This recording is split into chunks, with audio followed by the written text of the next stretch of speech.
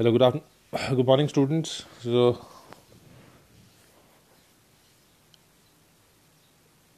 yesterday, day before yesterday, we started our chapter called "When People Rebel," and we talked about the pre 1857 time, that how things changed and how the situation of revolt of 1857 came. So today we'll go that thing in detail, and so. Now, one by one, we'll be discussing the topics which are in your books.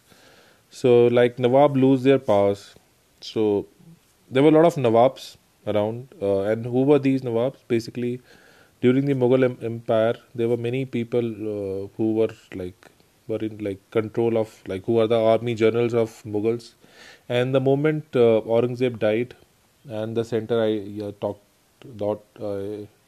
about that yesterday also, that how after the demise of Aurangzeb, the central government, or the the Delhi, which was the power center of Mughal Empire, was quite weak, and slowly all the journals which were around, like Awadh, Lucknow, Bengal, Hyderabad, and all other these places, the generals became the Nawabs, and they started handling the day-to-day issues, and they even stopped paying money to the Delhi Sultan, and they more or less became independent.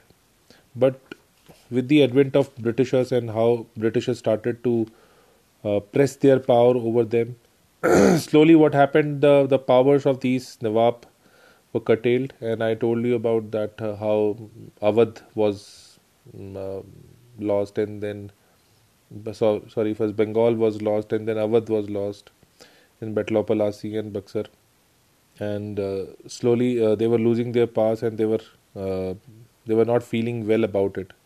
However, certain Nawabs started mixing with Britishers, and they listened to them to survive. But there were many who fought with them also. But slowly and surely, the one thing was very clear, that East India Company was becoming very, very powerful, and slowly they captured almost all every part of the country. Now, during this time, what was the situation of peasants and sepoys? Now, you have to understand that in pre-British era, क्या हुआ करता था कि जो किसान होते थे उनके लिए कोई कोई फर्क नहीं पड़ता था कि राजा कौन है, दिल्ली में कौन बैठा कौन नहीं बैठा, उनको अपना लगान देना होता था और उसी तरह से चलता था, और उनकी ज़िंदगी आमतौर पे सेल्फ सफिशिएंट होती थी गांव में ही, और उनको ज़्यादा तंग भी नहीं किया जाता था. बट जब ब्रिटिशर्स आए, तो क्योंकि उनका मेन काम बिजनेस था, तो बहुत सारी उन्होंने खेती बाड़ी करवाना शुरू किया, और ये पहला टाइम था कि जो गांव थे वो भी डिस्टर्ब होना शुरू हो गए, क्योंकि ब्रिटिशर्स ने उनसे और ज़्यादा लगान लेना शुरू कर दिया, और वो उनको वही फसल लगानी होती थी जो ब्रिटिशर्स बोलते थे. तो ऐसा नहीं होता था कि किसान अपनी मर्जी से लगा लेते थे. जैसे आपने सुना होगा कि इंडिगो की खेती करवाई जाती थी, नील की खेती, क्योंकि ब्रिटिश जो टेक्सटाइल कंपनीज होती थी उनको डाई चाहिए होता था, और यहाँ पर किसानों से फिर नील की खेती करवाई जाती थी उसी काम के लिए. कई जगह पे अफीम उगाई जाती थी, क्योंकि इंग्लैंड जो था वो चाइना के लिए अफीम सप्लाई किया करता था. तो ऐसी बहुत सारी जो है, उनका जो ज़्यादा जो जोर था वो कैश क्रॉप्स के ऊपर था, क्योंकि वो उससे और फ़ायदा कमाना चाहते थे. लेकिन होता क्या था कि जैसे अब ये नील की खेती है, जब ये की जाती थी तो ज़मीन 2 या 3 साल में ही बंजर हो जाती थी, और उसके बाद जो ये किसान होते थे वो बेचारे भूखे मरने लगते थे, तो उनके पास कुछ नहीं होता था, तो वो एक स्लेव की तरह हो जाते थे. और जिस तरह से अफ्रीका से बहुत सारे स्लेव उठा के ब्रिटिशर्स इधर उधर ले गए, तो इंडिया से भी बहुत सारे स्लेव्स उठा के अमेरिका में, बाकी जगह पे जहाँ जहाँ उनकी और कॉलोनीज थी, उनको काम के लिए ले जाया जाता था, या उनको अगर वो तगड़े होते थे तो सिपाही बना दिया जाता था. तो क्योंकि ईस्ट इंडिया कंपनी काफ़ी पैसा बना रही थी और उसने अपनी इस पूरे इसको मेंटेन करने के लिए उसको अपनी एक फ़ौज भी चाहिए होती थी। तो वो फ़ौज भी ज़्यादातर ब्रिटिशर्स तो यहाँ के नहीं लड़ सकते थे, क्योंकि अब ब्रिटिश अगर आप पॉपुलेशन देखेंगे तो बहुत ही कम थी। तो हर जगह वो क्या करते थे, इन्हीं सिपाहियों को यूज़ किया जाते थे। और क्योंकि इन सिपाहियों के पास बाकी आम आदमियों से ज़्यादा थोड़ी सी पावर होती थी, तो ये फील करते थे कि हाँ हम थोड़े बेटर हैं।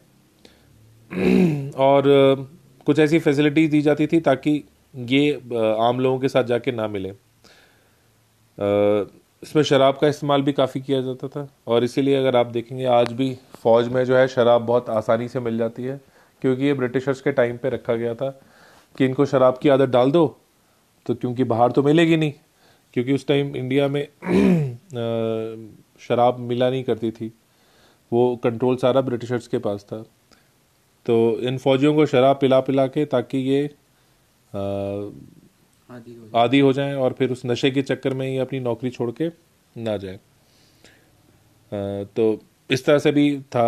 अब लेकिन जो आखिरी में जो जो रिएक्शन हुआ वो भी अगर आप देखेंगे तो ऐसा नहीं था कि वो स्लेवरी से या बाकी चीज़ों से परेशान हो गए, वो धर्म का मसला आ गया था कि जो कार्ट्रिजेस थी उसमें या तो गाय या सूअर की चर्बी हुआ करती थी, और दोनों हिंदू और मुसलमान, तो वो है वो धर्म को लेके उनके अंदर ये जो है ये प्रॉब्लम होगी। अच्छा, एक और चीज़ जो हो रही थी उस टाइम पे, जो कुछ जो हम रिफॉर्म्स की बात करें, जैसे सती प्रथा ख़त्म कर दी ब्रिटिशर्स ने, उसमें राजा राम मोहन रॉय और बाकी तो कई लोग जो लिबरल लोग थे, जो बरसों से जाति प्रथा या बाकी चीज़ों के खिलाफ लड़ रहे थे, तो उनको ये मौका मिला कि चलो ब्रिटिशर्स जो हैं वो थोड़ा अलग तरह से सोचते हैं, तो हम इनको ख़त्म करा सकते हैं। तो ईश्वर चंद्र विद्यासागर हो गए, राजा राम मोहन राय हो गए, इन्होंने जाति प्रथा को ख़त्म करने के लिए काफ़ी स्टेप्स उठाए, जिसमें सती प्रथा ख़त्म की गई। उसके बाद विधवा का जो है मतलब विडो री मैरिज का जो है, तो ये भी एक बहुत बड़ी वजह थी कि जो यहाँ के लोकल लोग थे, राजा थे या बाकी लोग थे, उनको लगा कि ब्रिटिशर्स जो है उनके उनके धर्म के ऊपर भी अटैक कर रहे हैं। हालांकि ये प्रथाएं खराब थी जो भी था, लेकिन उनका ये मानना था लोगों का कि अगर ये लोग इस तरह से चेंज करना शुरू हो गए तो धीरे धीरे कहीं हमारा ये धर्म ही ना ख़त्म कर दें। तो उस तरफ से सिपाही भी नाराज़ थे, उधर से राजा लोग भी नाराज़ थे कि उनका भी छीन रहा था, उधर से किसान भी थोड़े से अब पहली बार जो है इफेक्ट हो रहे थे, क्योंकि आज से पहले जब भी हुआ करता था कि इस किसानों पे कोई असर नहीं पड़ता था, उनका काम है सीधा लगान देना, चाहे राजा ऊपर कोई भी बैठा हो। लेकिन ब्रिटिशर्स तो खेती बाड़ी भी अपनी मर्जी से ही कराने लगे। और जैसे मैंने कहा कि ये जो जो सारा शुरू हुआ एक म्यूटनी से शुरू हुआ, एक छोटी सी बगावत से शुरू हुआ, जो जहाँ मंगल पांडे ने बाकी कुछ लोगों के साथ मिलके इसके खिलाफ, जो कार्ट्रिजेस के खिलाफ जो है बैरकपुर छावनी में इसके खिलाफ कर दिया, और फिर उसको फांसी लगा दी गई। उन्होंने थोड़ी सी कोशिश की लेकिन फ़ायदा नहीं हो पाया। सो 29th March 1857 a young soldier Mangal Pandey was hanged to death for attacking his officers in Barrackpore. तो 29 मार्च को जो है ये इसको जो है फांसी लगा दी गई। उसके बाद असली में जो जो हुआ जो वो हुआ मेरठ छावनी में, जहाँ some days later some sepoys of the regiment of Meerut refuse to do the army drill using the new cartridge which were suspected. So ये मेरठ छावनी में हुआ और ये काफ़ी सिपाहियों को पकड़ के बंद कर दिया गया 9 मई को। और इसके विरोध में 10th मई को जो है, अगर हम कहें the day this mutiny started and which was created into a revolution was 10th of May 1857। और इन ब्रिटिशर्स इन्होंने काफ़ी वहाँ पर लोगों को ब्रिटिशर्स को मार दिया, और फिर वहाँ से लेते हुए ये दिल्ली की तरफ बढ़े, जहाँ से दिल्ली में जाके इन्होंने अलग अलग मैसेज भी पहुँचाया। बट इन्होंने अब बोला कि हम सब सिपाही किसके नीचे काम करेंगे, तो but who would rule the hand instead, the soldier had an answer to this question, the Mughal emperor Bahadur Shah Zafar. तो जितने भी सिपाही हैं उन्होंने बोला कि अब किसको करें, तो बहादुर शाह जफर को उन्होंने अपना राजा बना लिया, जबकि मैंने आपको बताया था कि बहादुर शाह जफर जो है उसका उतना पार नहीं रही थी, बट फिर भी ये सब सिपाही जो है वहीं पहुंच गए और उन्होंने बहादुर शाह जफ़र को वहाँ से आज़ाद कराया उनके, क्योंकि वहाँ पर भी ब्रिटिशर्स का पूरा कब्जा था। और उन्होंने जो है ब्रिटिशर्स के खिलाफ जंग छेड़ दी। So Mughal dynasty had ruled over a very large period of the country. Most smaller rulers and chieftains controlled different territories on behalf of Mughal rulers. Threatened by the expansion of British rule, many of them felt that if the Mughal emperor could rule again, they too would be able to rule their own territories once more under the Mughal authority. तो काफ़ी छोटे छोटे राजाओं को लगा कि ये Britishers हैं, ये तो हम सबको खा जाएंगे। अब क्योंकि मुग़ल रूल के टाइम पे वो लोग आराम से अपने रूल कर रहे थे, तो उनको लगा कि अगर दोबारा मुग़ल एम्परर वहाँ बैठ जाता है तो हम दोबारा से अपना राज जो है राजपाट कर सकते हैं।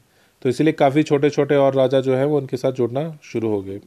ठीक है, जिसमें इम्पोर्टेंट अगर हम बात करें तो झांसी था, कानपुर था, और भी कुछ इलाके थे। लेकिन प्रॉब्लम ये हुई कि सब नहीं आए। जैसे हैदराबाद वाला नहीं आया, इकट्ठा नहीं आया, वो अंग्रेज़ों के साथ मिला रहा। सिंधिया लोग नहीं लड़े, वो भी आप देख रहे हैं कि आज तक भी ये डायनेस्टीज़ अभी तक बनी हुई हैं जो अंग्रेज़ों के साथ मिली हुई थी। जैसे अब या पटियाला का है, या सिंधियाज़ हैं, या हैदराबाद है। ऐसे बहुत सारे हैं जो ख़त्म नहीं हुए बिल्कुल भी। So rebellion कैसे spread हो गई? After the British were routed from Delhi, there were no uprising for almost a week. It took that much time for news to travel. Then a spurt of mutinies began. Regiment after regiment mutinied and took off to join other troops at nodal points like Delhi, Kanpur, and Lucknow. After them, the people of the towns and villages also rose up in the rebellion and rallied around local leaders, zamindars, and chiefs who were prepared to establish their authorities and fight the British. Nana Sahab, the adopted son of the late Peshwa Baji Rao, who led near Kanpur, gathered armed forces and expelled the British garrison from the city. He proclaimed himself Peshwa. He declared that he was a governor under Emperor Bahadur Shah Zafar. In Lucknow, Birjis Qadar, the son of disposed Nawab Wajid Ali Shah, was proclaimed the new Nawab. He too acknowledged the suzerainty of Bahadur Shah Zafar. His mother Begum Hazrat Mahal took an active part in organizing the uprising against the British. तो हर छोटी छोटी जगहों पे आप देख रहे हैं कि हो गया, और उनने सबने अपने आप को एक छत्र छाया में डालना शुरू कर दिया। उसका मेन रीज़न ये था कि अगर अलग अलग रहते तो शायद उतनी ताकत नहीं मिलती, तो उन्होंने अपने आप को उसके नीचे, सबके नीचे डालने की कोशिश की। इन झांसी, रानी Lakshmibai joined the rebel sepoys and fought the British along with Tatya Tope, the general of Nana Sahib. In the Mandla region of Madhya Pradesh, Rani Avanti Bai Lodhi of Ramgarh raised and led an army of 4,000 against the British rule who had taken over the administration of her state. तो अलग अलग जगहों पे जो है, बहुत बहुत जगहों पे जो है इन्होंने अपना अपना many new leaders came up. For example, Ahmadullah Shah, the Maulvi from Faizabad, prophesied that the rule of the British would come to an end soon. He caught the imagination of the people and raised a huge force of supporters. He came to Lucknow to fight the British. In Delhi, a large number of Ghazis or religious warriors came together to wipe out the white people. Bakht Khan, a soldier from Bareilly, took charge of a large force fighters who came to Delhi. He became a key military leader of the rebellion. In Bihar, old Zamindar Kanwar Singh joined the rebel sepoys and battled with the British for many months. So बहुत सारे, अगर आप देखेंगे अलग अलग जगह से बहुत सारे लोग उठ के खड़े हो गए। लेकिन ये सारी जो लड़ाई है आखिरी में जो है वो ख़त्म हो गई। क्यों? ब्रिटिशर्स ने इसको आराम से कर लिया। तो ये ब्रिटिशर्स ने इन पे कैसे काबू पा लिया, ये हम आपके साथ कल डिस्कस करेंगे। आज के लिए इतना ही। Thank you very much.